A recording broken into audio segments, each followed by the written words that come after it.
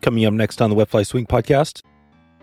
Like the worst day of my life playing on repeat and like learning how to walk and swallow and slightly talk and God, just everything. And like the therapist there, like we worked on tying my shoes, which took me like until January, like God, months later, which was so painful. Like I can't even tie my freaking shoes. And how do I tie a fly? And I would just like daydream in my hospital bed about tying Hippie Stomper and like, what do I do to tie worms? And that was Andrew Grillos describing what has kept him going after having a major stroke. A powerful recovery story. Fishing guide, fly tyer, and ultra runner today on the Wet Fly Swing Fly Fishing Show. Welcome to the Wet Fly Swing Fly Fishing Show, where you discover tips, tricks, and tools from the leading names in fly fishing today. Hey, how you doing today? Thanks for stopping by the show. If you've been getting any value out of this show, we would love a review. If you could leave a 5-star review if you've been enjoying this thing, that would be amazing. You can do that right now in your app of choice that you have. And if you can't find it, you can go also to wetflyswing.com/love, and that'll give you a couple options to click and leave a review on a few apps. Thanks in advance if you've already left a review. Today's episode is sponsored by Angler's Coffee, roasting a full range of coffee with one goal in mind, delivering excellent coffee to every single angler. They've got a blend for every taste, a dry dropper on the go tea bag option, the roast sampler, and everything else. You've heard it before. Joe is definitely going strong. You can head over to wetflyswing.com/anglers right now. That's ANGLERS to support a sustainable company with unsurpassed taste. We're also sponsored by Bear Vault, who has the perfect solution to keep your provisions secure while heading into the backcountry. Bear Vault builds a rugged polycarbonate locking canister that keeps bears and other wild animals out of your stuff. Proper food storage is a key to an epic trip in the backcountry. You can head over to wetflyswing.com/Bear Vault right now to check out this must-see solution. That's Bear Vault, BEARVAULT. You support this podcast by clicking through that link to check out Bear Vault. Andrew Grillos shares his story of running a guiding and fly tying business before getting hit with a massive major stroke. We hear the story of how this happened not long after running an ultra marathon. Andrew seemed to be as healthy as could be, but it's just another reminder that stuff hits us, and it's important to hang in there, and this story is really inspirational. We talk about some of the flies he's tied, including the Hippie Stomper, pretty funny name, but a really solid fly. He's got a bunch of flies through Umpqua, so we're going to dig into all that in Andrew's story. So without further ado, here he is, Andrew Grillos. How's it going, Andrew? hey, what's happening? Pretty good this morning. And Yeah. Where are you at now? yeah, I'm in Bozeman, sitting in my fly tying office, which is kind of a cool little deal. Our house is 90 years old, and we've got this like odd room that's like 5 feet wide by 20 feet long, and it's perfect for what I need. Oh man, I love the old house. That's what's great about the old house is that they have all these cool rooms. Yeah, that's totally right. I don't know why they got rid of that, but nowadays it's like they got to come back with the weird rooms. Yeah, they didn't consider like fly tying and gear rooms. No, exactly. Nice. Well, we're going to dig into, you've got some big name flies out there and some with some kind of funny names. I want to hear the story. You got one that's called the Hippie Stomper. Yeah, so you've got a big background in guiding and things like that. But talk about first, we're going to get into all that, but talk about first how you got into fly fishing. Then we'll take it into some of the stuff you've done. Yeah, it was something that my stepdad, he kind of introduced me to when I was probably like 10 years old or so. And he loved the outdoors, like hunting and fishing. And I was actually the one that was like, let's try this fly fishing thing out. And he's like totally obliged me. Like, that sounds great. Let's go do it. And let's go to like in Denver. It was like Gart Brothers was like the big chain, crappy, like sporting goods store.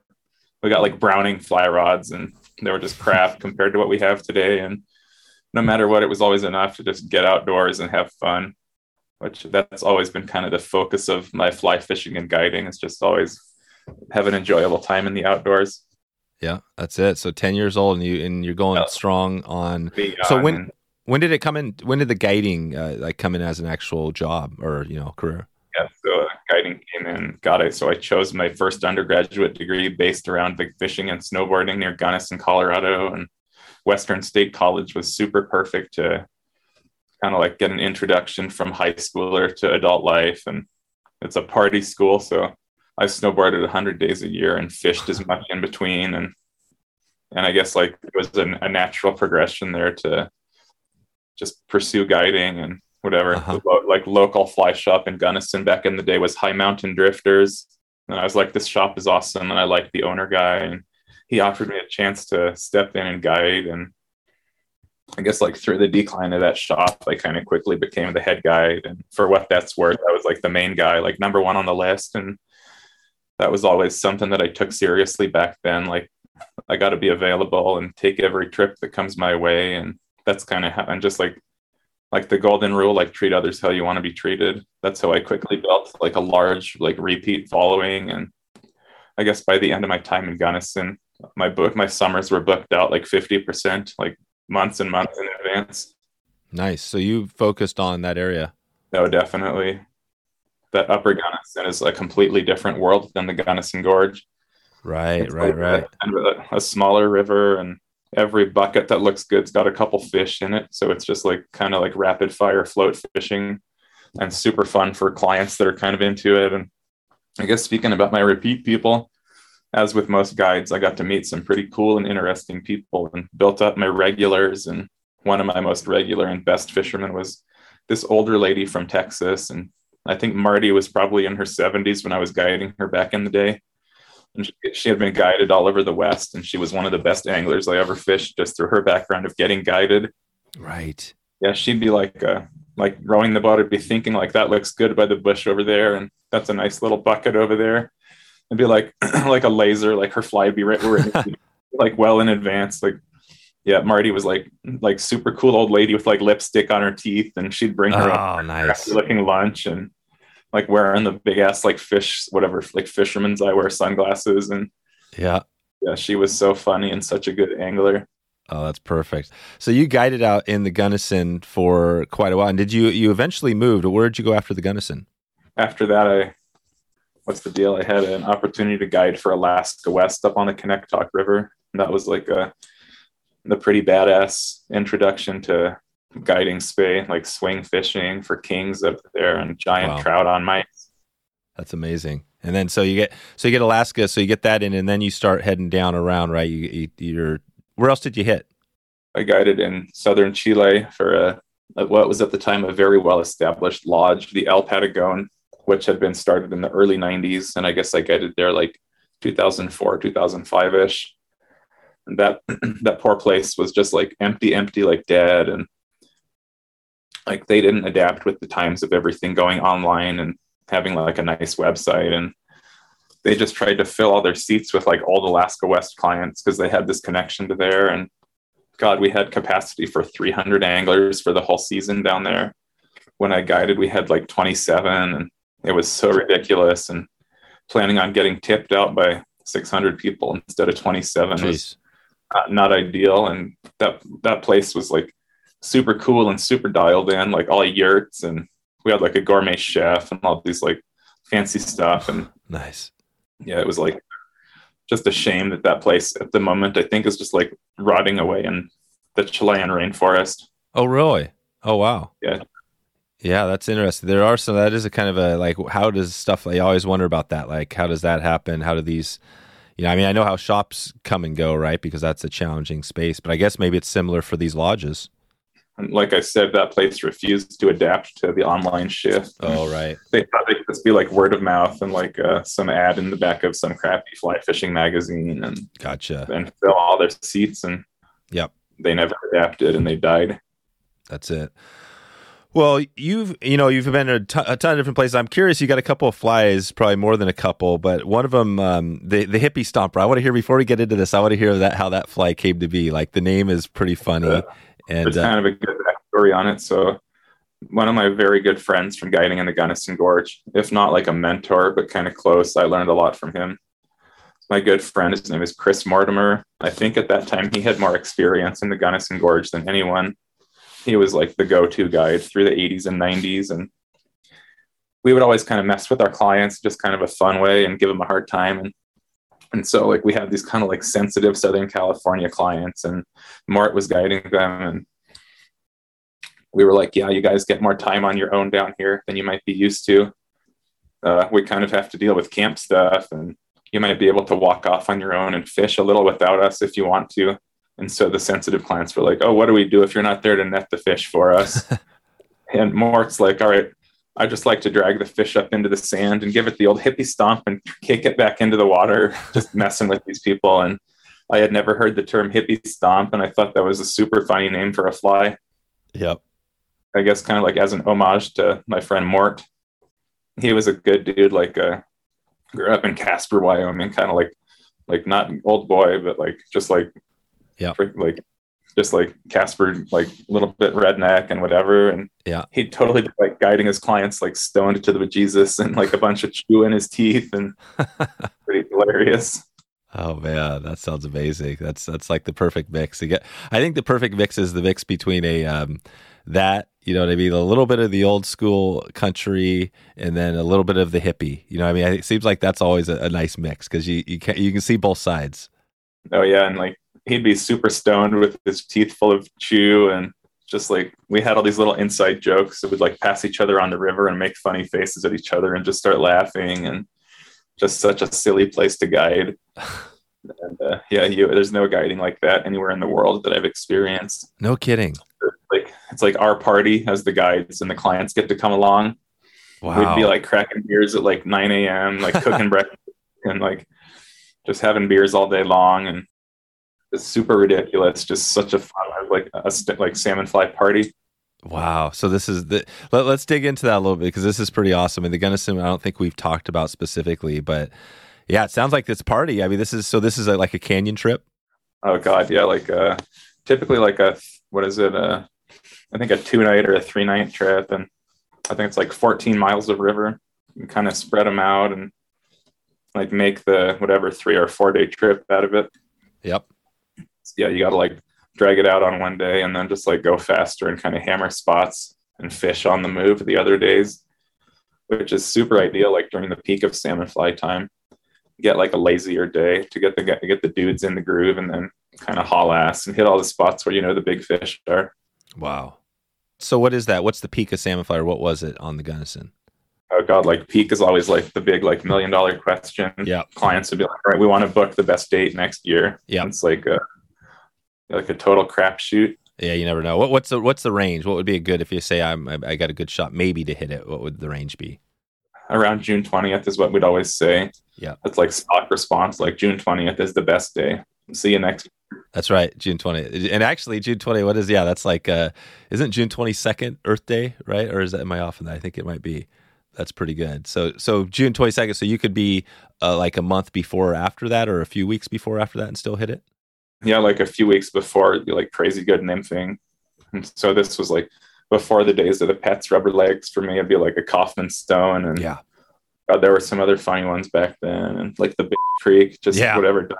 Yeah, like dumb big fly would just have like a ton of fish hooked up on the bobber rig, and it had its little like technical stuff and like in and out. Like, oh God, they're eating trichos today, or like they're eating these little black midges, and yeah, you just get used to fishing like a size 6 nymph and then drag a little bitty thing behind it, which was never ideal.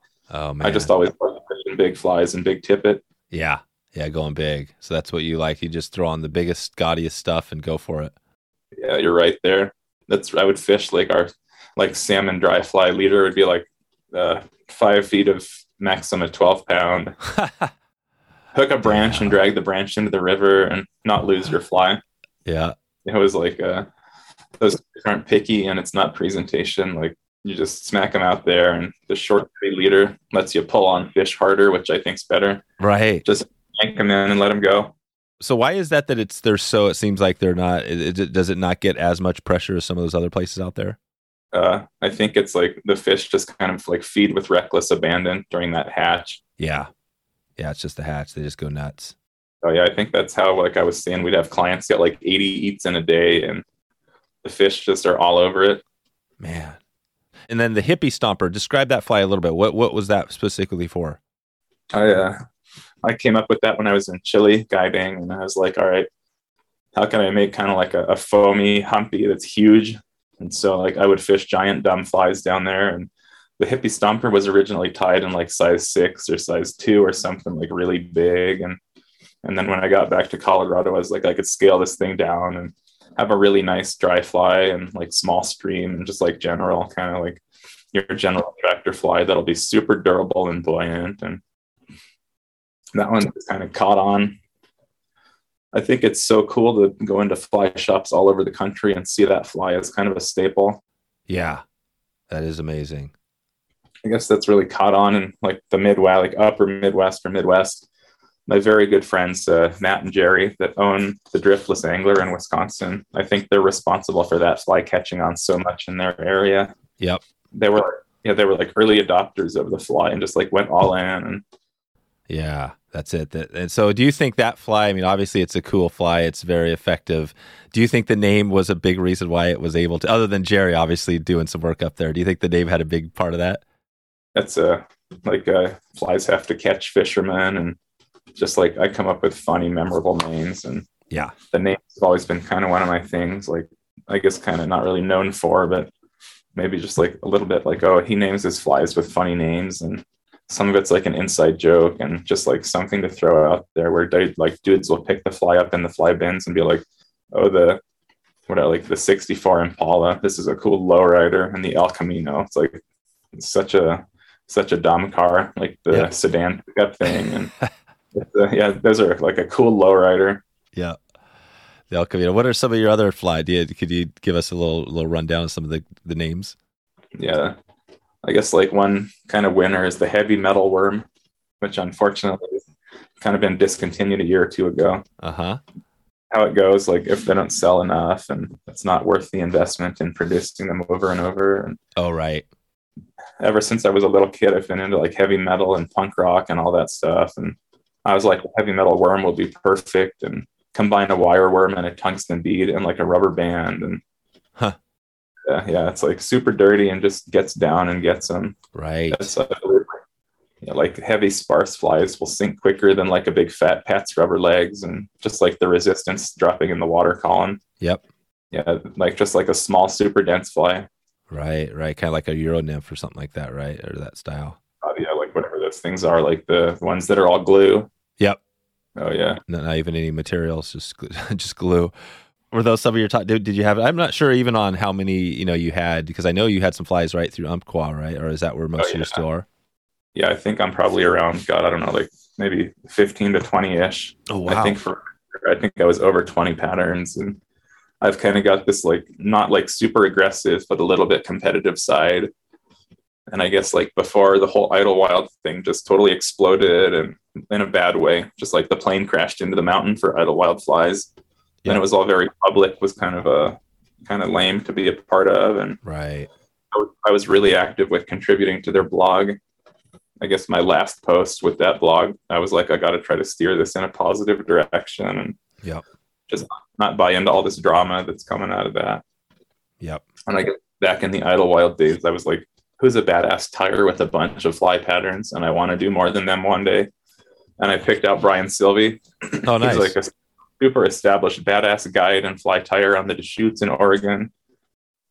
And I was like, one day I'll get more commercially produced flies than Sylvie, which I actually hit that goal a couple of years ago. And I was like, God, Sylvie's got 15 flies and I have 22. Yeah, something like that. And that's like kind of a dumb long-term goal that I hit. And yep.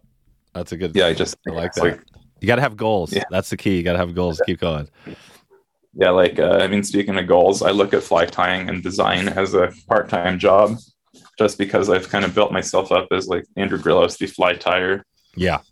I get like enough in royalties off of it, but I always look at it kind of like I better invest the time in it and submit new flies every year.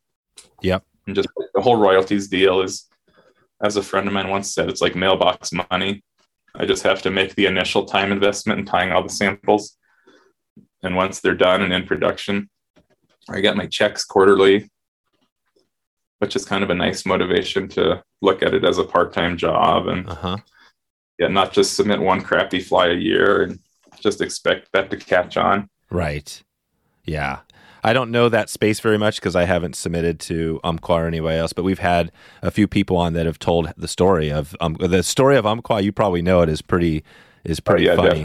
It's pretty funny, but we had an episode there where we dug into that, but it kind of reminds me of the book almost like writing books. Like you hear any good authors and they say, write your first book, but you better not stop there because you keep writing because they're going to, you know what I mean? Like you just got to keep writing. It sounds like tying's the same way.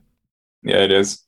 What's kind of interesting is you can't patent a fly. So all somebody has to do is change the thread and I guess the name and like trademark stuff. And then they can just copy, which is super crappy because like the Hippie Stomper has become such a staple. And then you got brands like Big Y and Catch and all these like mediocre fly brands and even Rio flies just copying Hippie Stompers and other people's like well-established flies. Oh, right. Just changing them a little bit. Just like change it and change the name on it and call it like whatever, like the Hippie Stamper. No way. Something dumb. And oh, wow. So not even being like trying to hide it, just be like, we're just going to just call it just something so everybody kind of knows. Wow. Yeah, like some of the companies like Catch and like Big Y and I don't know, like these super crappy like discount horrible fly companies don't even change the name and the flies are just garbage. That's kind of why I've always been like, this is my fly and I stand with Umpqua. Like none of you are gonna get to copy my shit. Oh, right. Because the quality just goes down so bad. So is that how? Yeah. So that's the Umpqua basically. Well, and we do have that episode. Russ Miller, who's on with Umpqua now. He kind of go on a little tangent about Russ. Sorry to interrupt you there. Oh yeah, go for it. Yeah, the first time I ever met Russ was either at like the FFR trade show years and years ago, or maybe it was like ISC, like a show open to the public or something. And Russ was helping out in the Nautilus Reels booth, and I tell him this to this day. I remember him as the super sunburnt, like enthusiastic guy. He had been fishing all day and was like beet red sunburn. And it was like, he sticks out in my memory because he was like really outgoing and friendly and like the most sunburnt guy I had ever seen, just like beet red. And he's like a friend to this day. And that's cool. We still like, I guess, text and whatever, like Instagram message quite frequently. Yeah. Russ is awesome. That was the funny thing is, like we're saying, the Hippie Stomper is pretty funny because that whole story, Umpqua started with a couple of hippies tying flies, and they're like, definitely. Isn't it like Dennis Black and his brother or something? Yeah, well, it was Kaufman. It was Randall Kaufman. It was Kaufman and Dennis, and they sat there and they were like, okay, what are we gonna do? Well, the people are running out of flies in the summer, so let's tie a bunch of flies and probably smoke a lot of weed, and we'll travel around the country and sell flies when they're out, and that's how Umpqua started. That sounds like my own personal hell. I hate tying the same fly over and over. I know. It's like like I have to submit like a dozen samples for like production so they can see consistently what it's supposed to look like. Yeah. It's like so painful for me to do a dozen of the same fly in a row. So how long does it take you to nail a fly that you do it so it's like it's the same exact every time? Oh God, like I've got to say pre-stroke to be like super consistent, and I believe one of the highest level tires in the industry. Maybe that's kind of self-centered and douchey to say, but I believe I went from like one of the most technically skilled and highly regarded tires. Then I had a stroke, and now my left hand isn't quite perfect, and it's just I've had days where I'm like, I've had to watch my YouTube videos to relearn how to tie my signature flies, and it's super sad and frustrating. And I guess to that note, like, I'm pretty fine with sharing my experiences out there. And like, I've literally spent hours sitting at my vise, just crying like out of sadness and frustration for God, what did I lose? And I just messed up 6 Hippie Stompers in a row. And yeah, it's been such a horrible, hard road to have a massive stroke at age 37. Like I said in that little documentary that I sent the link to, like I'm an ultra marathon runner, and I finished running my first 100-miler like 3 months before my stroke, and they were completely unrelated, but it was just like, I'm a badass runner guy, and I'm in like a physical like rehab room with like 85-year-olds with walkers and catheter bags. It's just so horrible. So that's it. I mean, you went from basically, like you're saying, tying these amazing flies to literally trying to survive. Oh yeah, for sure. So my stroke was in November of 2020, and God, like January of 2021, I literally had to learn how to tie my shoes, let alone tie a fly. Wow, 2021. So that wasn't, I mean, really, yeah. I mean, a year and a half ago, You've had this stroke, and then I mean, it seems like you've actually recovered quite a bit. I mean, you're actually out. I mean, what is that I mean, obviously the process has been pretty crazy, but where are you at now, and how long? You have a lot of on the recovery end. I feel like I continue to make progress with my left hand, and my hand guys that I see, I have to do evaluations, and my sensation continuously gets better, which is a big help for tying and the sensitivity of like holding thread and a feather and small stuff. And I believe cognitively I've come around, which was such a challenging part. Like early on in my recovery, I've gone from being like, I was always advanced student and then mechanical engineer in the nanotechnology world before my stroke, like always pretty sharp. And wow. Yeah, then I was like, oh my God, I'm an idiot now, thanks to this thing. And it's been such a challenge. And I hated my engineering job and like working for a tech company where I didn't like our customers and I didn't understand what they were doing. They were all like, I was making research equipment for particle physicists. These customers were all like super smart guys that never left academia and had like no common sense. And right. It was really difficult to tell them in an email, like what you want is physically impossible to make. And that was such a bad fit for me. And I guess like I pursued when I got tired of having to be on with clients and guiding. I was like, all right, I need to move towards something that provides more stability and benefits like insurance and a decent salary. And so I guess 2014, I drifted out of guiding and started going to classes at North Seattle Community College when I was living out there and just doing prerequisites for this mechanical engineering degree here in Montana. Wow. So how'd that fit in with take us back on the timeline a little bit. So you were guiding on the Gunnison. How did that fit compared to doing the nanotechnology and all that stuff?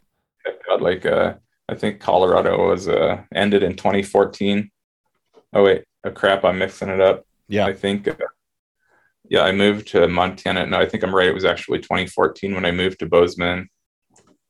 I always say 2014 was my last year guiding. Because when I lived in the Northwest, I would guide on the Olympic Peninsula, and my favorite river in the whole world, the Skagit up there, and just like swing fishing on the Skagit is so satisfying and fun for me. It's a huge river that doesn't give up its secrets easily, and you can't just go out there and figure it out. Yep, that's right. Yeah, that's definitely as famous as the Gunnison. Yeah, you just got to pay your dues on that giant river and figure out every break and bucket and run that holds fish, and you get this intimate knowledge of this river that fishes at 20,000 CFS, and it's huge. This episode is sponsored by Fishhound Expeditions. Fishhound Expeditions provides amazing float trips in remote Alaska. This is mousing for rainbows, camping out under the stars, fishing all day long. This is Alaska. This is amazing, and it's time to do it. And this episode is a good reminder, Andrew's story, just to let us know that life is short and it's never a good idea to wait. So if you've been thinking about Alaska, if you want to go up there and do something amazing, check in right now with Adam at Fishhound. He's got some good stuff going. I'm going to be heading up there later this summer, at the end of the summer, so would love to catch you on that trip as well. But Adam has definitely knocked this one out of the park. He's got a whole crew that's going up there. And this isn't like you're skimping. You need a backpack and fit all your stuff in one bag. Plenty of room for beers, drinks, food, the comforts, right? The total comfort. This is all about just kind of being outdoors and enjoying your time and then fishing and catching a bunch of amazing fish. You can head over to wetflyswing.com/fishhound right now to connect with Adam and this amazing Alaskan experience. That's Fishhound, FISHHOUND, Fishhound. Check them out right now. You support this podcast by clicking over to Fishhound. What's your one? There's a lot of steelheaders that listen to this. What's your one? Give us a steelhead tip out there if you're on a big river. How do you find those fish? Yeah, definitely. I would say there's a lot of guys that just think the casting is part of it and just step out knee deep in like riffly water that is just a waste of time. Yep. Just like read the water and imagine what your fly is doing at the end of your line instead of just chucking it out there and thinking that it's swinging across and you're going to catch one. Mm-hmm. And so it's not just casting, it's actually fishing. Yep. So you've got to just not give up and just picture what your fly is doing out there and don't mend it left and right and just make your cast good and just fish your fly and Yep. Yeah, I think there's lots of water out there that it looks like it's like suspicious fishy water to a beginning steelheader that's just learning how to spay cast. Yep. So I had a couple of my buddies in the Northwest were gear fishermen, and they joked, and you'd see like a knee-deep riffle. They'd be like, "That's good fly water over there," and just like it's fun to cast in, Right. and won't hold fish. Yeah. Yeah. That's it. What's your? I'm not sure if you've tied like steelhead flies. What's your one steelhead fly you're putting on there for the Skagit or any steelhead? I guess more winter steelhead are the ones that eat the great big intruders and super sparkly big flies. And I guess like let's say Skagit, big river with big aggressive fish, typically something kind of large and sparkly. I just think whatever gets their attention. Mm-hmm. Just steelhead crush spoons. And so the gear fishermen guys that throw spoons out there, they get them. Yep. I just think like a big sparkly fly. That's it. And like a big profile there's this challenge in fly tying for steelhead that I think is so good that a lot of guys miss. They just tie these stupid big flies that are like a puff of marabou. And that's like my heavy metal worm, like a less bulky fly will drop in the water column more quickly. So just like creating the illusion of bulk in a fly is super good. Like something that'll cast well and like swim well and look kind of big in the water. Yeah. Which is why a sparse marabou fly will puff out and just swim big and look large in the water and still cast small. That's it. Yeah, that's exactly it. And no, this is cool because we're digging into this, and you've got so many. You've been all around the world. You know, we've got steelhead now, and we've got the Gunnison, we got the fly patterns, and you know, what's your other, when you think back of your guiding time? What's the other place that sticks out? As like, wow, that's the place I loved. I mean, like speaking of like fishing and guiding, where I just went and fun fished was New Zealand for 6 months. My wife and I bought a camper and drove it around and lived in it. And oh, wow.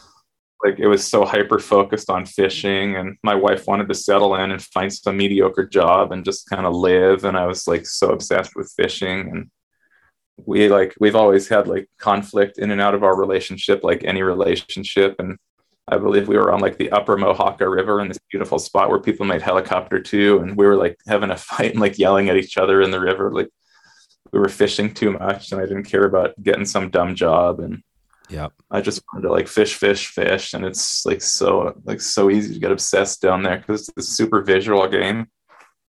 Yeah. You just like, you see stuff like, oh, is that a log over there? And the log swims away. So ridiculous. Oh my God. That's New Zealand. So New Zealand, the one thing compared to, for those who haven't been there, how is it different than like everything else we're talking about here than what's in the U.S.? There's certain rivers where you can actually just like blind nymph, like you might, and you can get big fish. And the big thing is it's like hunting. You just walk up these rivers looking at crystal clear water. And like I said, you're like, oh God, is that a log? And like you cast over the log and it comes up and eats your fly. Oh man. Like even like the tiniest stream can have huge fish. Right. Yeah, which was like a super cool experience we had on this little bitty creek there. Like, God, it was like 4 feet across, and we just walked up it. And there's one pool that's maybe the size of like a hot tub, and there's probably like that fish was probably like a 26-inch brown just hanging out and just doing its thing, like in the current feeding. And I'm like, all right, this is like no bobber and no dry fly fish. Just like throw like an unweighted no bead pheasant tail up there and watch the fish come right over and eat it. Just like so visual. It's just so easy to get super obsessed. There's like, honestly, it's like steelhead fishing. There's this big emotional investment in it. It's like the most crushing defeat if you hike 6 miles and then you blow it and scare the fish. And right. Like this roller coaster. And you guys did this just recently? Oh God, that was like 2009. Oh, okay. No, yeah, this is a while back. Gotcha, 2009. Yeah. So you guys are still. I love the story. You know, the kind of your wife and getting in fights because everybody. You know. Sometimes you might. It happens to everybody, but I know that going back to your stroke, right? I've heard some of that, right? That was a big part of you getting through. Can you talk about that a little bit? It was so horrible and so scary. Like I was laying on the floor in my house, and wife calls 911, and ambulance ride to the hospital here in Bozeman, and flight for life to Salt Lake City because their University of Utah hospital is like the nearest, like whatever it is, like class 1 or class 5, like brain trauma center. And Bozeman is not equipped for anything like that. They've like flight for life people to Utah, and it was like emergency brain surgery and saved my life. And just like I spent a month-ish in a rehab hospital. And it was like Groundhog Day, like the worst day of my life, playing on repeat and like learning how to walk and swallow and slightly talk and God, just everything. And like the therapist there, like we worked on tying my shoes, which took me like until January, like God, months later, which was so painful. Like I can't even tie my freaking shoes. And how do I tie a fly? And I would just like daydream in my hospital bed about tying Hippie Stomper and like, what do I do to tie worms and just like the super basics. And yeah, and I guess that's a big thing that's kind of been cool to, I guess, express here. I've seen a talk therapy counselor ever since the stroke, and she's been a huge help, just like problem solving life and emotions. And she was the one that helped me get back to fly tying. And I was like, this is so important to me. I'm doing it at such a mediocre level now, thanks to the stroke. And this was like early on. And she was like, just break it down. And why don't you start at the basics? And I guess through like basics and obsession, I've rebuilt like over 2 decades of fly tying.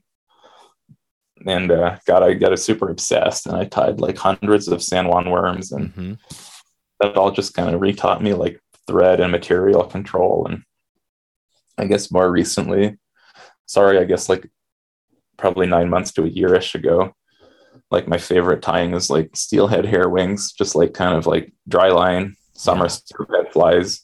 Yep. Just like less is more. Like the steelhead coachman might be my favorite fly to tie ever. Yeah, I think a perfectly executed coachman is such a pretty and fun fly to tie. That's it. And so I got super obsessed and tied like dozens of those. And God, I think this is so cool. I put them up for auction for like Native Fish Society, and 10 of my steelhead hair wings raised $1,000 for that nonprofit or whatever, that conservation group. Oh, wow. Yeah, that was super cool. Like that was the value on my post-stroke flies. And the guy that bought them is some guy in Idaho.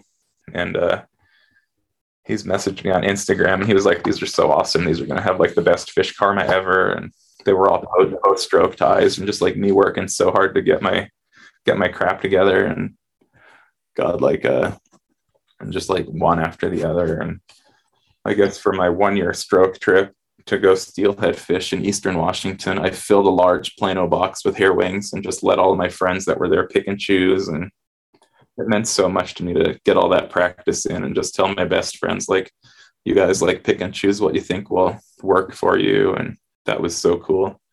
Wow. Yeah. That is amazing. You're hitting it with me too, because I love the old school hair wing flies. Yeah, they're so fun to tie and just do them really clean, like a little pinhead and exactly. Sparse. Tail to curve, right? And yeah, less is more. Yep. So it looks like when you get that thing in the water bed, it's just a little tiny noodle, a little thin noodle. Yeah, it's just so wild. Like that little fly, like swinging across a run nice and quickly, will just get crushed by a fish. They're just so in tune with the world around them, and they see that little green butt, and off they go. And like the white wing, I don't know what they see, but yep. I believe it's like a presentation over pattern thing. Oh, right. And who was the steelhead coach? Do you know? I can't remember who invented that one. Oh God, I don't know. That's got to be like an old one. I'm thinking like 7. So I can't remember. Oh yeah. I think there's like a newer, cooler version with some crystal flash in it that I think John Hazel on the Deschutes may have kind of come up with and like modified the old fly. Yeah. Yeah, I think that's the backstory on the more modern one. Yep, that's right. I'll try to do a little research and in the show notes put in the some of the inventor of that one, and as well as your flies. We're going to put a bunch of beautiful pictures of your stuff on. Oh, that'd be super cool. Yeah. And like, feel free to like just like snag any of the pictures off my website. And totally, I think Umpqua's pictures are good, and maybe just give them a shout out, like a image taken from Umpqua flies or something. Yeah. And yeah, they were totally cool. They were cool with me snagging pictures off their website for my website, like. I've got that great big Hippie Stomper photo when you first opened my website up. And yep, that's an Umpqua photo that they gave me permission to reuse. Got you. That's perfect. Yeah, we'll get some good patterns there. And so that's cool. Yeah. So you have, the steelhead obviously is a big passion. You're on the river, which is amazing. So after your stroke, you're on there and you actually got a fish, right? You hooked into a fish. Yeah. I was 1 for 2 on my 1-year stroke anniversary day, which means I landed one and I got grabbed by another one. It like ripped line off my reel, and I got the other one and just fought it in real quick. Like I like to just be really aggressive with fish and get them in quick and let them go on their way. Wow. yeah, that was like it's all muscle memory for me. And I love fishing longer rods and a little bit longer lines, not like the super crazy, like long line stuff, but I've got this like I said, like Jim Barchi is a buddy of mine at Scott Fly Rods, and he oversaw custom building a spey rod to my specifications, which was slightly longer and lighter, which is kind of like my go-to, like summer steelhead rod. And so on my 1 year post-stroke trip, I was like still making like just like crushing snake rolls, and also like the single spey, which might be the most difficult spey cast to perfect. And I didn't lose any of that. No kidding. So that all came back. You got out there and you're like, boom. Yeah, that all came back. And I guess like I was like not shaky when I was waiting, but from running my 100-miler, my left foot's been numb for over a year.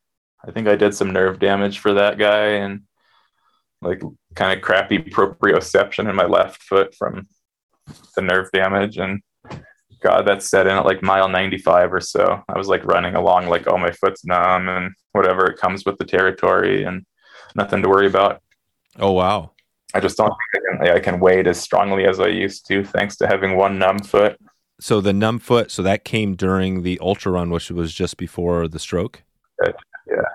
Yeah, it was like, like a month-ish before the stroke. And I think the stroke may have disconnected some damaged nerves. Right. And you guys know, and not to dig too far into this, but I was just kind of curious about it, but was the stroke just like at 37, seems like you said, like that's pretty young. How does that happen? God, like whatever, like a freak incident, like I got struck by lightning kind of thing. And that's what it is. It's not like you were doing some life things that were affecting, that's the brain clot. God, like I was always really healthy and kind of ate like vegetarian and plant-based leading up to it. And like training for the ultra. Yeah, you were the healthiest person, probably the most healthy person out there. God, I think there's 75% of the population has the same small hole in their heart as I did, which is called a PFO. I guess when you're like an infant, like your heart is kind of in like a left and a right, and it fuses together. And I guess there was some part in my development as a baby that mine didn't totally fuse, which is very common in the population. And although there's no complete explanation to my stroke, just that with at that point, my very low blood pressure and my super low resting heart rate may have allowed a blood clot to form in that little hole, which the brain surgeon said that was a massive clot, and it took them 8 tries to get it out of my brain. And just so crazy, and go from like top of the world, like I'm Mr. Fitness King, and I'm having a blood clot stroke, and that's like what old people have. Mm-hmm. No aneurysm, like hemorrhagic stroke that's like blood pressure related, and like a vein in your brain just pops, and mine was just like a clog. Wow. And they unclogged it, which is, it shows you a tribute to the healthcare providers. Oh yeah. I guess like on that note, so I had that little video that I think I sent you. We'll put a link. Is it okay if we put a link in the show notes to that one? Yeah, go right ahead. Yeah. I've been super public about sharing that with everybody that knows me, because I think it's a great little documentary about myself and what happened with the stroke. And oh God, so when that thing debuted at the Rocky Mountain Stroke Conference a couple weeks ago here in Bozeman, and so the keynote speaker for this whole conference full of neurosurgeons and neurologists was the brain surgeon that saved my life. And oh, wow. It was super cool. Like I got to go give him a big hug and tell him thank you and take a selfie with him. And yeah, he's like this super highly regarded brain surgeon. That's the guy that saved my life. It meant so much to go give him a hug, and I was totally crying when I took a selfie with him. It just meant the world to me. Yeah, that's just brings goosebumps to your body, man. That's like, oh yeah. Imagine what that feels like for that guy too. You know what I mean? Like, yeah, I think like I've kind of stayed in touch with the PT at the University of Utah that taught me to walk. And just like, I really want to validate these healthcare providers, like hard work and experience, and just let them know that I'm not some 90-year-old that's just going to go off and die in assisted living. Right. And I can still go out and like trail run and tie flies. And God, like yesterday, one of my best friends, Nick English here in Bozeman, he's another big ultra runner, and he's been in fly fishing forever. And every year we kind of do this deal where we run into Bear Trap Canyon on the Madison River, and fish like 5 or 6 miles into the canyon. So yesterday, I guess we did like a 3.5 mile run in and fished a few hours and ran out. And that's kind of like our super fun multi-sport deal. And I just love being able to tell that PT that taught me to walk, like I can trail run and fish and do all these things that most of your patients never do. Wow. So you're doing it. I mean, you're trail running again, which is unbelievable. Yeah, for sure. What has been, I mean, for you, Andrew, what's been the thing out of all this stuff? Like, because I can imagine that some people would be thinking like, wow, how do you keep going? But you've not only kept going, what's kept you going? Yeah, like just to get back to being normal. And I was, I guess before the stroke, my fly tying and presenting were at a point where I was getting travel covered and getting some money out of the deal just to go to fly shops and present and tie. And it was a super nice deal to just be like, all right, I want to fish in your area. Will you fly me out and take me fishing and give me a little cash for the effort and that kind of deal? And yep. It was super cool. And I guess one of the first people to pay for all that stuff was my good friends at Driftless Angler, that Matt and Jerry in Wisconsin there. Yep. They were like, we'd love to fly you out and do like a presentation and meet a bunch of our customers that love your flies. And that was such a cool deal. That was maybe my most well-attended presentation. We did at like this super funny dive bar that was on one of their many spring creeks. And I bet I had like 50 people come out to this dive bar just to watch me drink Budweisers and present. Wow. Yeah, it was like so funny.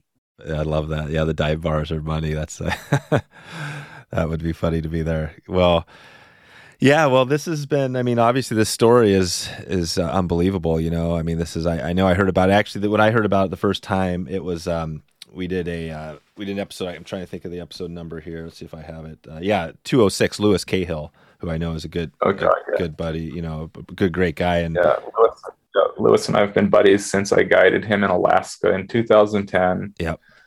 I was just kind of like, this guy is cool. And he's like a no bullshit guy and just like loves fly fishing and has created this blog that reaches out to tens of thousands of people. And yep, I think his effort has like paid off, and his experiences in life are super cool and interesting to talk about. I think he's like the most interesting man in the world, like that Dos Equis guy. That's right. Yeah, like Lewis, like a professional photographer, and like for like newspapers or like something cooler than that. And God, I think like he was photographing for like the circus, like Barnum and Bailey or like or some crap like that. And he told me that he was photographing these like chimpanzees, and they're like full grown, like adult chimpanzees are like super strong and just like total assholes. And yeah, he said that he almost got killed by two chimpanzees. Like he's like, I'm a big dude. Like he's like, what is he, like 6'6" and like mid to high 200s or something. I bet he's got to be like 6'4" and 250 or something like that. And he said those chimpanzees threw him around like a rag doll. I know. Yeah, he told that story on episode 206, and it was like, damn. He's like, and since Alaska, we kind of kept in touch. And when I was living in Seattle, I remember he was having some kind of like semi-cancer scare or something, and talking to him being like, man, I hope you're good. It's got to be so scary, and just trying to be empathetic and understanding. Yeah. Not like dismiss it, like you'll beat this. Yep. I think one of the worst things you can do to somebody that's having hard times is be like, oh, thoughts and prayers, and it's just stuff like that. I think it's like just being empathetic and listening is super key, as I've discovered through this horrible medical crisis. Right. Just having people like that you can relate to. So the best thing for you and probably other people listening, because we're all going to have things that are going to come up, obviously, but is that the empathy where you can actually be there and be like, hey, I feel you. Just hear them out.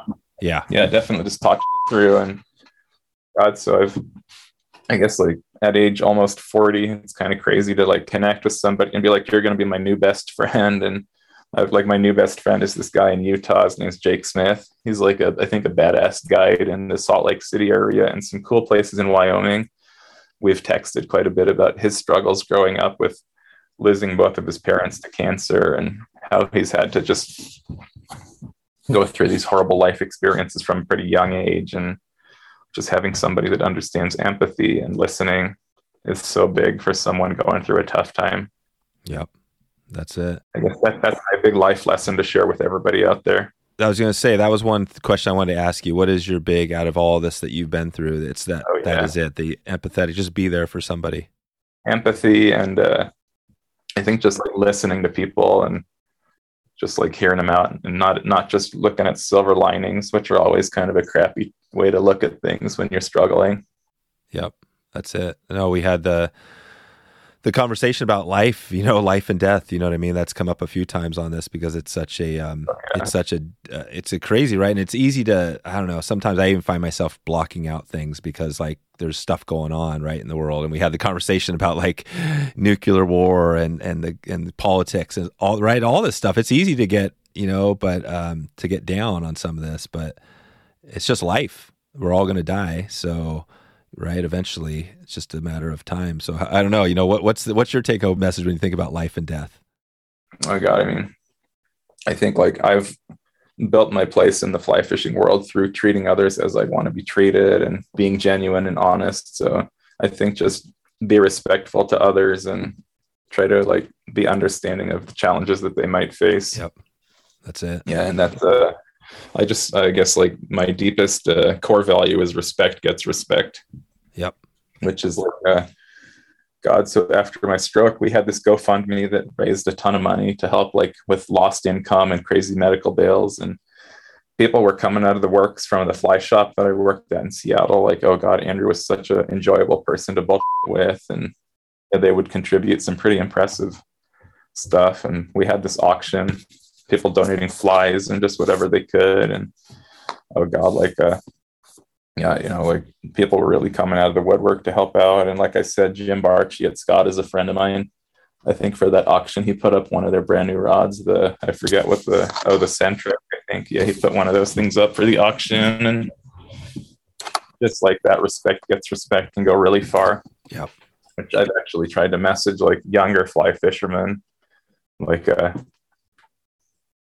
this is my lesson, like respect gets respect, be cool to other river users, whether they're other guides or just dudes on the bank. Oh yeah. I know.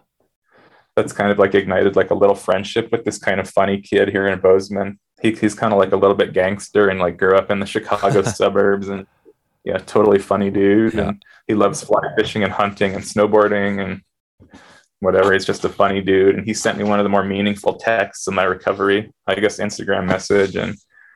And then I just replied like, hell yeah, bro. That's so cool. And I really respect you for going out of your way to send me that nice message, and respect gets respect. You got nothing from me but respect, right? And whatever.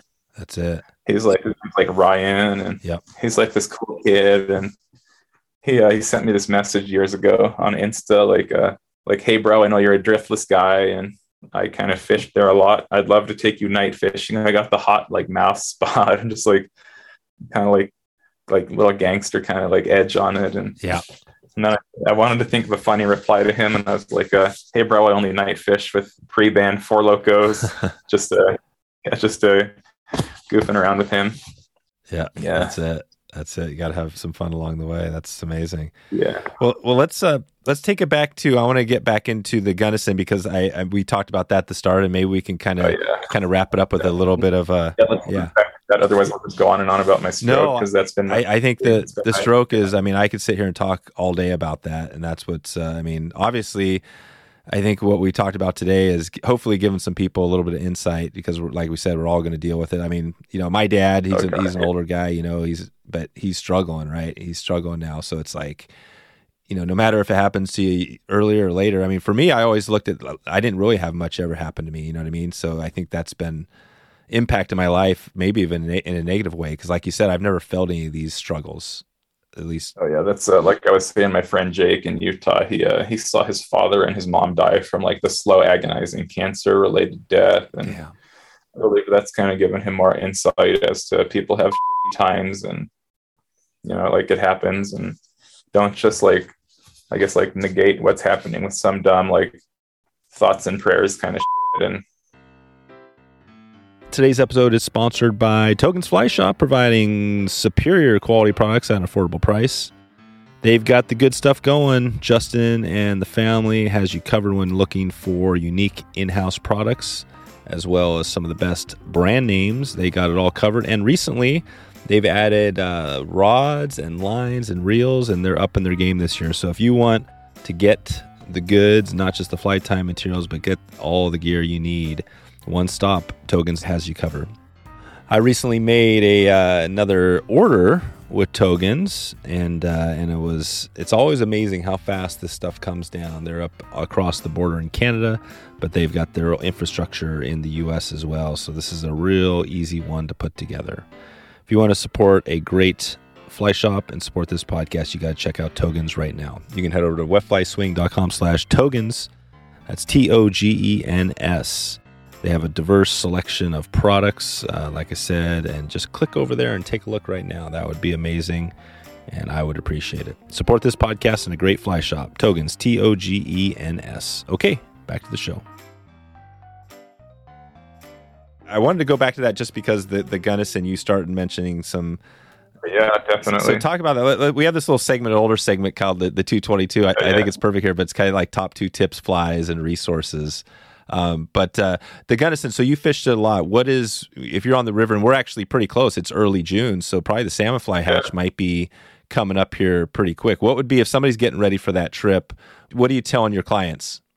Yeah, for sure. Like mid to late June, like third weekish, like the 20th, 22nd. It's pretty safe time to try to get down there. Yep. Like, don't hold me to that for sure. Yeah. It's like water dependent, and there's all kinds of crazy theories that people have, like moon phase and just dumb stuff. And I'm like, either the water is right and the bugs will hatch and the fish will eat them. I don't care that it's a full moon. I think that's ridiculous. That's like, Jupiter and Mercury are lined up properly. That's right. And you're going to catch them off. Just stupid. Like, yeah. Mercury retrograde. Yeah, definitely. Like Mercury is in retrograde. All the big fish are going to be feeding on the surface. Exactly. Just like everybody's got these stupid theories that I think are like not stupid, but totally not based in reality. And I think if there's a fish there and it's ready to eat, it's going to eat. Yep. That's it. So when you're getting ready for the trip, or your clients were getting ready, what flies would you tell them to have in their box for that trip? Like big foam dry flies, and even like old schooly stuff like the sofa pillow and huge stimulators, and nothing like no salmon fly dry has to be like 100% accurate. And those fish are so keyed in on a bug in that size 2 to 6 range. Yeah. And just like something that floats and you can see and the fish can see. Would you drop a dropper off of the back end of the dry? Oh yeah. Sorry for like salmon fly hatch. Those guys are more keyed in on great big dries. I think tying on a dropper is just asking for crap to get tangled up for like old client guy. Yep. Just stay dry. If they're on the dry, stay dry. And then when would they, if they weren't on the dries, what would you be going to? Oh yeah, for sure. Like bobber rig, like probably like something big and heavy, I guess these days, like a big Pats or something, and kind of like standard, like Colorado, like second dropper fly, probably like a little copper john or pheasant tail. Yeah. Nothing to it, like extremo technical. Yep. Yeah. Oh God, like another Colorado thing that we can't even do here in Montana is like the 3-fly rig, like the old like hopper copper dropper thing. Super silly, like 90s deal or like early 2000s, like the standard Colorado 3-fly, like a big buoyant dry fly, and then like a medium heavy fly dragging something small down. Yep. So you wouldn't do the 3-fly tandem much? That'd be like a little bit earlier season or later, like let's say like May and even into like July, as things get later and the salmon flies kind of taper off. That's it. And so when you're fishing out there for these at the salmon fly hatch, any tips? You want to give us a couple more tips there? Like what is, it sounds like you just cast them out there and the fish are going nuts, but any other little words of advice you give your clients? Like any wade fisherman is going to like wade up there and throw it out into the current as far as they can. Like, don't be afraid to like wade out knee deep and just fish it towards the bank and work your way up and just like wade out as far as you're comfortable and then fish it back towards the bank. Right. Yeah, because those bugs like crawl out in the grass and emerge and typically fall in on all those grassy banks and like stuff that's like within reason to wade. Mm-hmm. Just get out there a little ways and fish it back towards the bank. Yep. That's it. Were you guys, and so you're doing the river trip, was it, when you do these, was it just you setting up camp and doing everything for these trips? Yeah, sometimes we would do like one boat trips, which were kind of a pain, like a lot higher workload, like one boat, one guide. Right. You're doing camp and guiding your 2 angler.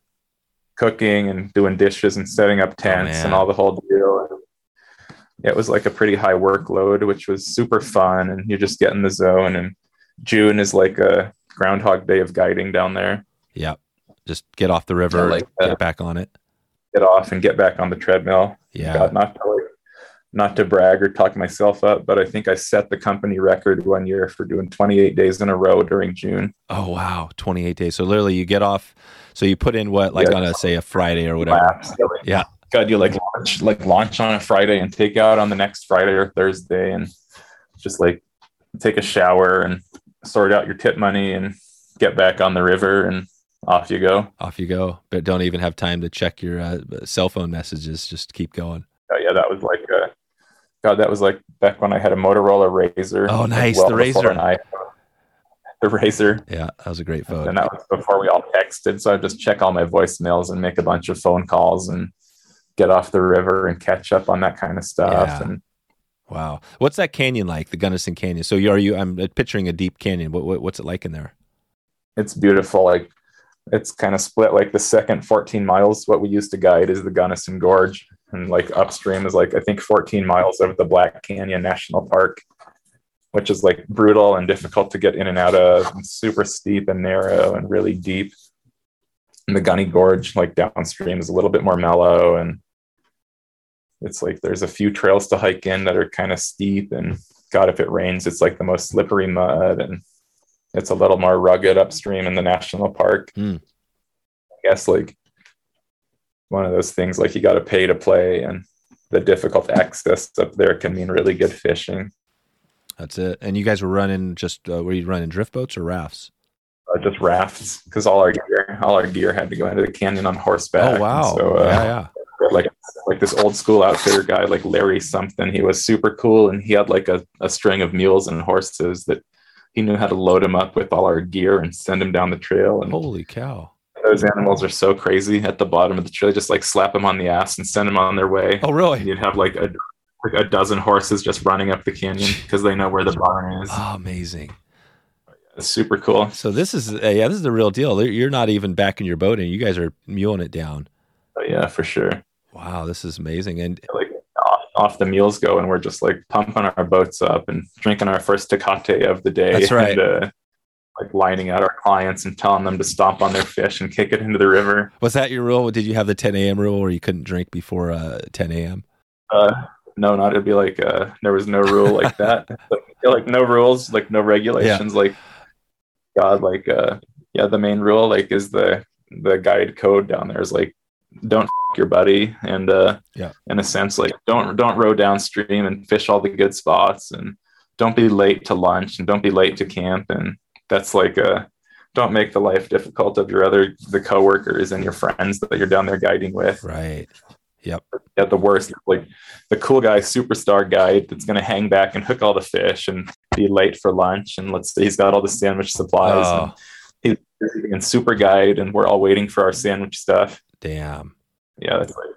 Yeah, that's interesting. Well, we had actually by the time this goes live, we've got Henry Winkler. You remember Henry Winkler from the Happy Days, the font? Oh yeah, he wrote a book about fly fishing, and I guess I've seen that in a couple of fly shops. And I don't have a clue. We had him on a recent episode, and it was pretty funny because he talked about his guiding down in Idaho, and he said the one thing he hates is stopping for lunch. He was like, I love fishing so much, I don't want to stop for lunch. And he was like, it kind of pisses me off when the guides make us eat lunch. It was kind of funny. So I guess everybody's a little different. Oh yeah, we would like the gorge was super funny, like not like to be deliberately lazy and assholes. We would kind of tell our clients down there, like, all right, guys, fishing kind of slows down in the heat of the day. The best thing to do at like 2:00 or so is like go find a piece of shade and a cold beer and just lay down and take a little nap, and that'll recharge you for tomorrow. And just give yourself like a little nap break. And like, what guide trip do you take nap breaks on? Oh man, it's kind of like we all had like our little secret guide spots to go sneak off and nap in like the sand and just stuff like that. That's and perfect. It was just such a unique, fun deal. Like, where do you pay $10,000 to get guided, and you're getting told to take a nap, and your guides are all sneaking off to drink beer and smoke weed in the shade? Do you look at that as something that you would like to, if you could on the recovery trail get back to doing stuff like that, the guiding? I kind of feel like that's sort of behind me now. And Yeah. I've always said, like, at least I have Alaskan guiding to fall back on, because a trained monkey could be an Alaskan guide. But Yeah. Now that it's been like, I've been super public with my struggles and rebuilding my life and dexterity, and like I can barely tie a blood knot now. I was like, God, if I can barely tie a blood knot, I can't be an Alaskan guide. Right. And so that's kind of like, oh man. Yeah. So that's not one of your goals there, but the flight tying still is, right? It sounds like that's still a big goal for you. Yeah, I want to resume getting like a few flies produced a year. And God, like, I think early on this year, I submitted my first 2 flies for hopefully production. I guess that was the first post-stroke submissions, which I guess was super cool. Like, I've got this cool soft tackle that came out of my obsession with tying dozens and dozens of soft tackles. And then I guess my other thing that I've recently submitted, and it's been denied for years and years because it's so off the wall, is my pizza fly. If you like, God, like if you look at me on Instagram and just search, like, my own personal hashtag is feeding trout pizza since 2005. Like in Chile, I started, like, the fish would eat anything down there. So I did like foam arts and crafts, and I would cut and glue a little foam pizza slice, and I'd have dudes, like, they'd come halfway around the world to go trout fishing, and they'd be like, what are the secret flies? What are they eating down here? What's the hatch? And I'm like, well, we like to fish pizzas and hot dogs. I just had all these dumb little arts and crafts flies, and there's guys that flown halfway around the world for this world-class trout fishing, and their guide ties on like a little foam pizza slice, and they'd catch the biggest trout of their life on a little pizza. Really? So you'd fish the pizza? Yeah, because the fish only sees the underside of the fly. So the pizza's like the indicator just riding on the top. Yeah, it's like my arts and crafts for the base for that fly is just like an old school Chernobyl ant. And I just do my arts and crafts and glue the pizza to it. Yep. And so the fish see this like buggy thing floating down. Man, the pizza. So what's the hot dog? What's the hot dog? Yeah, the hot dog is kind of similar. It's like a little tan, like bun body, and then like a little red hot dog that's kind of tied along the top of it. Wow. Yeah, it's like so stupid, and it's like fun for me and maybe silly for my anglers. Yeah. It was so fun to tell them, like, you're going to fish a pizza and a hot dog. Like, you just flew halfway around the world for this world-class trout fishing, and I'm going to tie on a pizza slice, and you're going to catch 24-inch brown trout. Oh, man. That's amazing. Yeah, it's just so silly to, like, not take fly fishing all seriously. Yep. That seems like that's the secret. Yeah, it's not I think people that get too intense on it, it just seems like that's not what it's about.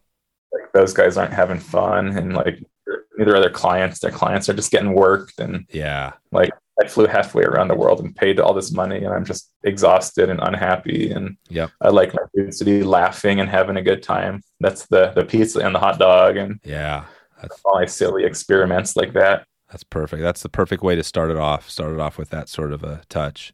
Oh yeah. Sets the tone. Well, we're going to take it out here pretty quick, Andrew, but I'm interested in the Ultra just for a second. Maybe we can go down this line. I always joke about it, but I did like a half marathon trail. I got into it for a little while, and I was loving the trail running, and I kind of haven't been doing it as much lately. But what is that like when you do, like, what are you out there for 100 miles? How do you keep going on that, and what are you thinking about? I think it's just like fortitude and just like the commitment to the goal. Yeah. Which is like, I will not fail this, and I'm going to keep putting one foot in front of the other and cross that finish line in a respectable time, which I think for me was like 32 hours or something. 32 hours. So how do you do that in a 32 hour? Are you going, like, how does it work with food and sleep? Oh yeah, like no sleep, and you just fuel along the way and figure out, like, a big part of training for these super long runs is what can your body handle for fuel. Like that's a big part. Like, some dudes will like barf a bunch during these runs and spend a whole bunch of time like crapping in the bushes, and you just got to get your digestion dialed. Oh my gosh. That's kind of the trick to going that long. Did you have a diverse menu? No, I mean, whatever works. So it's like there's these burritos that they sell at Costco that we call running burritos. They've been like so good on my stomach. They're like the white box. It's like Lily B's burritos. Oh, yeah. The white box. Yeah, the white box. They're like bean and cheese and rice. Oh yeah, something. Those are money. It's the right mix for running 100 miles. Oh my gosh! So you just have like 4 of those in your backpack? Yeah, like two of them in my little vest, like becoming like need like God, like a tepid temperature instead of like frozen or hot. And like a big part of these events is your crew. And so like my crew was crucial. It was like two of my best ultra running friends and my wife, and just they meet you at all the aid stations along the way, and like, what are you doing, or how do you, like, what do you need, how are you doing, kind of thing. And I had got at mile 55 of my 100-miler. I had battled like mega leg cramps for 20 like 30 miles. I just had to like hike at a painful slow rate with my legs cramping, and oh my God, like for 30 miles that was over. And I hit aid station at mile 55, and they're all like, what's wrong? And I'm like, my legs are cramping. And so I like laid down on a blanket, and my wife had like one of those little, like, it's called the stick. It's like a little leg massager thing. You just like roll it kind of aggressively on your legs, and she rolled them out, and I got all the nutrients that I needed and a little rest, and off I went for 30 more miles or I guess like 70 more miles of running, and like battling the Idaho mountains during a hot, smoky day. Oh man. Yeah, it was like, yeah, pretty insane, like 80 degrees out and super smoky from some big forest fire out there. Oh my gosh. Yeah. And you're just sitting there, one foot after the other, just going. Yeah, 45 miles left. Yeah. Or yeah, whatever, 55 to 100. So yeah. That's it. And you made it. I mean, that 100 miles, you made it. What is it when you cross the 100-mile that you finish line? What does that feel like? Oh, my wife ran the last 10 miles with me, and so we just ran it in, like holding hands, crossing that finish line. That honestly might have been one of the highest points of my life. Like all of my guiding experiences and cool fish I've caught, like literally crossing the finish line from running 100 miles, like hand in hand with my wife, was one of the high points of my whole life.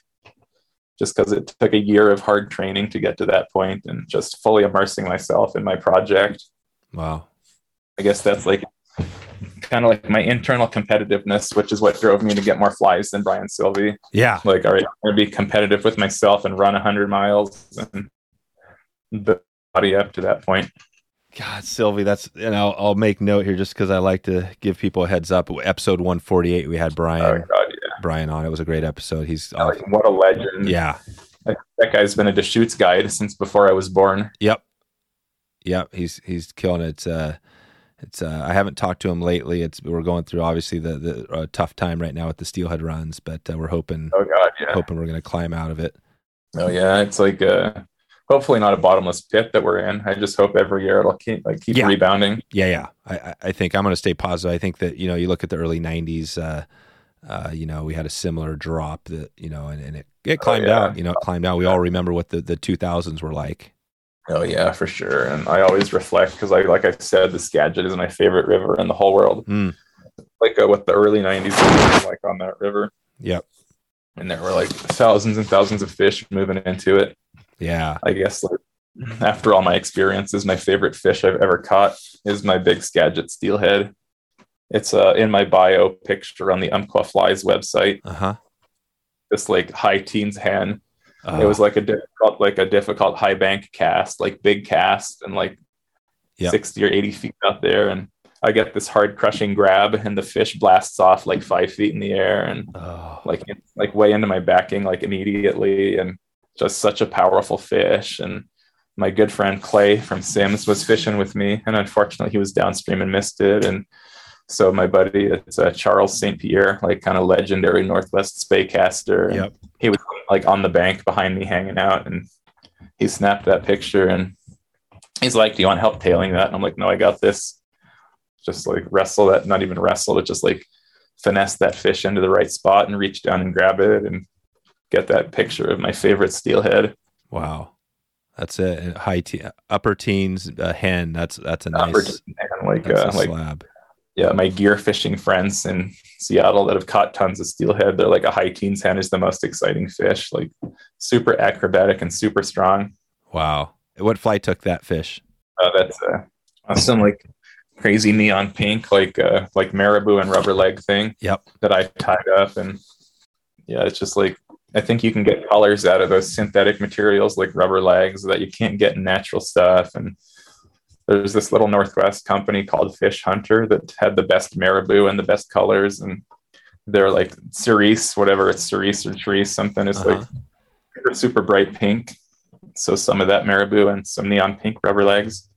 That's it. Pink. That's always a good. That one is one you don't always see on flies. Yeah, like unless it's like winter steelhead flies or salmon flies or something. Yep. That's it. I was on a note. We talked about the steelhead coachman. That was John Hazel's fly back in the day. Yeah. All right. Hazel. So, no, this is cool. We're gonna take this out of here pretty quick. I had one other note here I wanted to make sure to touch on because I always love a good music, kind of some music history. You mentioned the punk rock and the hard rock. So who is that? Give me some band names.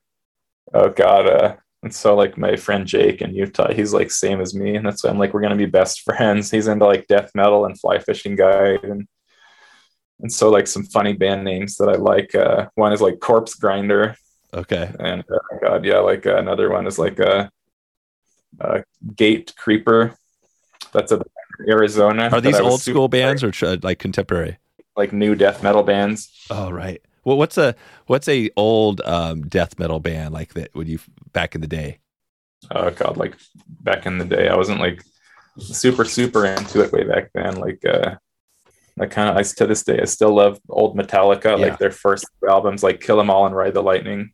Okay, yeah. I like the subgenre of metal, like thrash, which is like fast and kind of punky. Yep. God, yeah, like I guess my favorite like long-term band is the Misfits. We're not in the metal genre, we're like old punk rock. Yeah, that's good though. Misfits, that's amazing. Yeah, Misfits. And so I got way into collecting punk rock vinyl like years and years ago, and I had one of the more impressive Misfits collections, which I think I sold it all for around, I don't know, like 5 figures of whatever. Like when I moved to Seattle, I got mixed up with this total joke of an outfitter that overpromised and underdelivered and was like, oh, you'll be doing like 6 guided trips a month for me and I pay well and you should be making like $500 or like, God, I don't even know, like some absurd amount, like $5,000 a month or something. And my overpromising and underdelivering, I had to liquidate my whole vinyl collection just to pay bills and life stuff. Oh, yeah. Yeah, I guess like a quick side note. So above my fly tying desk hangs one of my favorite little Misfits 7 inches that I've got framed. Like a little, I don't know the proper name. It's just a 7-inch, like a little single. Yeah. Yeah. Gotcha. Nice. Well, we'll find a link, a little video to put in the show notes as well. Maybe the Misfits or Metallica or something like that. We'll get some music. We'll listen to this one with some music. Old Misfits are the first 2 Metallica albums. Perfect. That's it. Well, so what do you have going, Andrew, in the next let's see, we're June now. We're heading in the rest of this year. What's the next 6 months look like for you? What's new and exciting for me is after I had my engineering job that I couldn't stand, I kind of knew Matt Barber from Tom Morgan Rodsmiths and texted him like, hey, Matt, I'm ready to ease back into working. He's like, we'd love to have you around the rod shop. And so I'm kind of like I don't know if apprentice is the correct word, but I just kind of feel like, because I'm like the official helper to our bamboo, like master craftsman guy. And yep. Yeah, I just look at it like I'm like bamboo apprentice guy to this guy, Rick Plant. Our guy has been making bamboo rods for close to 40 years. And he is like so detail oriented. He puts on like jeweler's loops, like the little magnifying things to look over every rod, because we don't settle for anything less than perfection. Mm-hmm. It's just so cool and so nuanced. And for me, it's like a mile away from home, so I can walk to and from work. Oh, wow. Love that. Yeah, we, again, doing, like I said at the start, we've got, we're going to be pushing 350 episodes, so we've had a lot of the people, but Tom Morgan, we had Matt and Joel on, and they talked about the story. Yeah, such good dudes to be working for and hanging out with. Yeah. What a cool story, too. You know, I mean, I think, like, that Tom Morgan story is probably one of the cool stories, right? I mean, just his impact and history. Yeah, just like carry on his legacy and continue. Exactly. Produce the like most high or like lavishly, not lavish, like the most fine fly rods ever. Yep. Like in carrying on Tom's like vision for his name brand. Exactly. Well, it was perfection, right? Pretty much. That's perfection. It's so cool how we just stick to his vision. And yep. This is like something that was told to me kind of recently is we had, I think the owner of the Chicago Cubs was like, he wanted I'd like a bamboo fly rod and he wanted the wraps to be like Cubs colors. And Tom's vision, like his favorite was maroon. Like you'll get maroon and like it. That's right. Definitely. Yeah. So that's still the way they are. They like the traditional. Yeah, we stick to Tom Morgan's vision. Yeah. Like the highest quality everything, and like same colors and whatever he loved. Yep. That's it. All right, Andrew. Well, this is definitely has been great to sit down with you. Great. Thank you, Dave. Super interesting. Fun to chat with you. Yeah, I loved it. I mean, your story is, it's inspiring, I think, to me. I'm totally happy to share it with the world. And yeah, well, I hope that you'll probably get a few people that'll contact you out there, because this has been, obviously inspirational. And we'll send everybody out to, let's see, where is the best place if we want to make sure they connect? Just at andrewgrillos.com. andrewgrillos.com is good, like my contact page on there. I'm super active with my Instagram account, and that's a good way to follow what I'm up to and get in touch with me. Good. Okay. So, yes, I have my personal Instagram account, which is like Andrew Fly Guide, and my public fly fishing account is like Andrew_Grillos_fly fishing. Yeah. I just kind of figured I should keep my personal account separate from my fly fishing dude account. Right. Yeah. It's kind of better to do that. Yeah, that makes sense. That's it. Nice. So we'll definitely, I'm going to keep in touch with you, because I love, this is a story that I want to, help get the word out there. I think, again, I always think back when people hear this, what are they going to take away? And I think like your passion, you know what I mean? Your persistence and coming through something that, right. Yeah. Thank you, Dave. I really appreciate that little shout out or mention right there. You bet. All right, Andrew, we'll talk to you soon, and have a good rest of the week. Yeah, you do the same. Thanks, man. I really appreciate you having me on. So there you go. Wetflyswing.com/339. Wetflyswing.com/339 will get you the links to show notes and the good stuff over there. I'm going to get out of here pretty quick. Just want to remind you, travel time. We got this new thing going. I'm going to be traveling potentially to your neck of the woods if you win this little bonus thing we have going here. So you can go to wetflyswing.com/travel time. That's TRAVELTIME.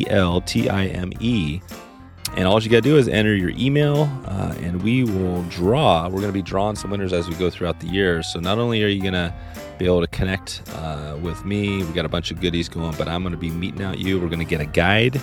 We're going to get on the river. We're going to do some fishing. We're going to catch some fish. That's the plan, right? So this is good. Travel time. Check it out. I want to give you a heads up. I'm out of here. It is a warm one today, so I am going to go maybe jump in the river.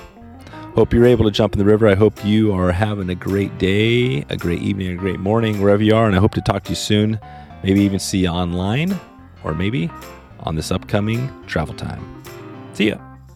Thanks for listening to the Wet Fly Swing Fly Fishing Show. For notes and links from this episode, visit wetflyswing.com.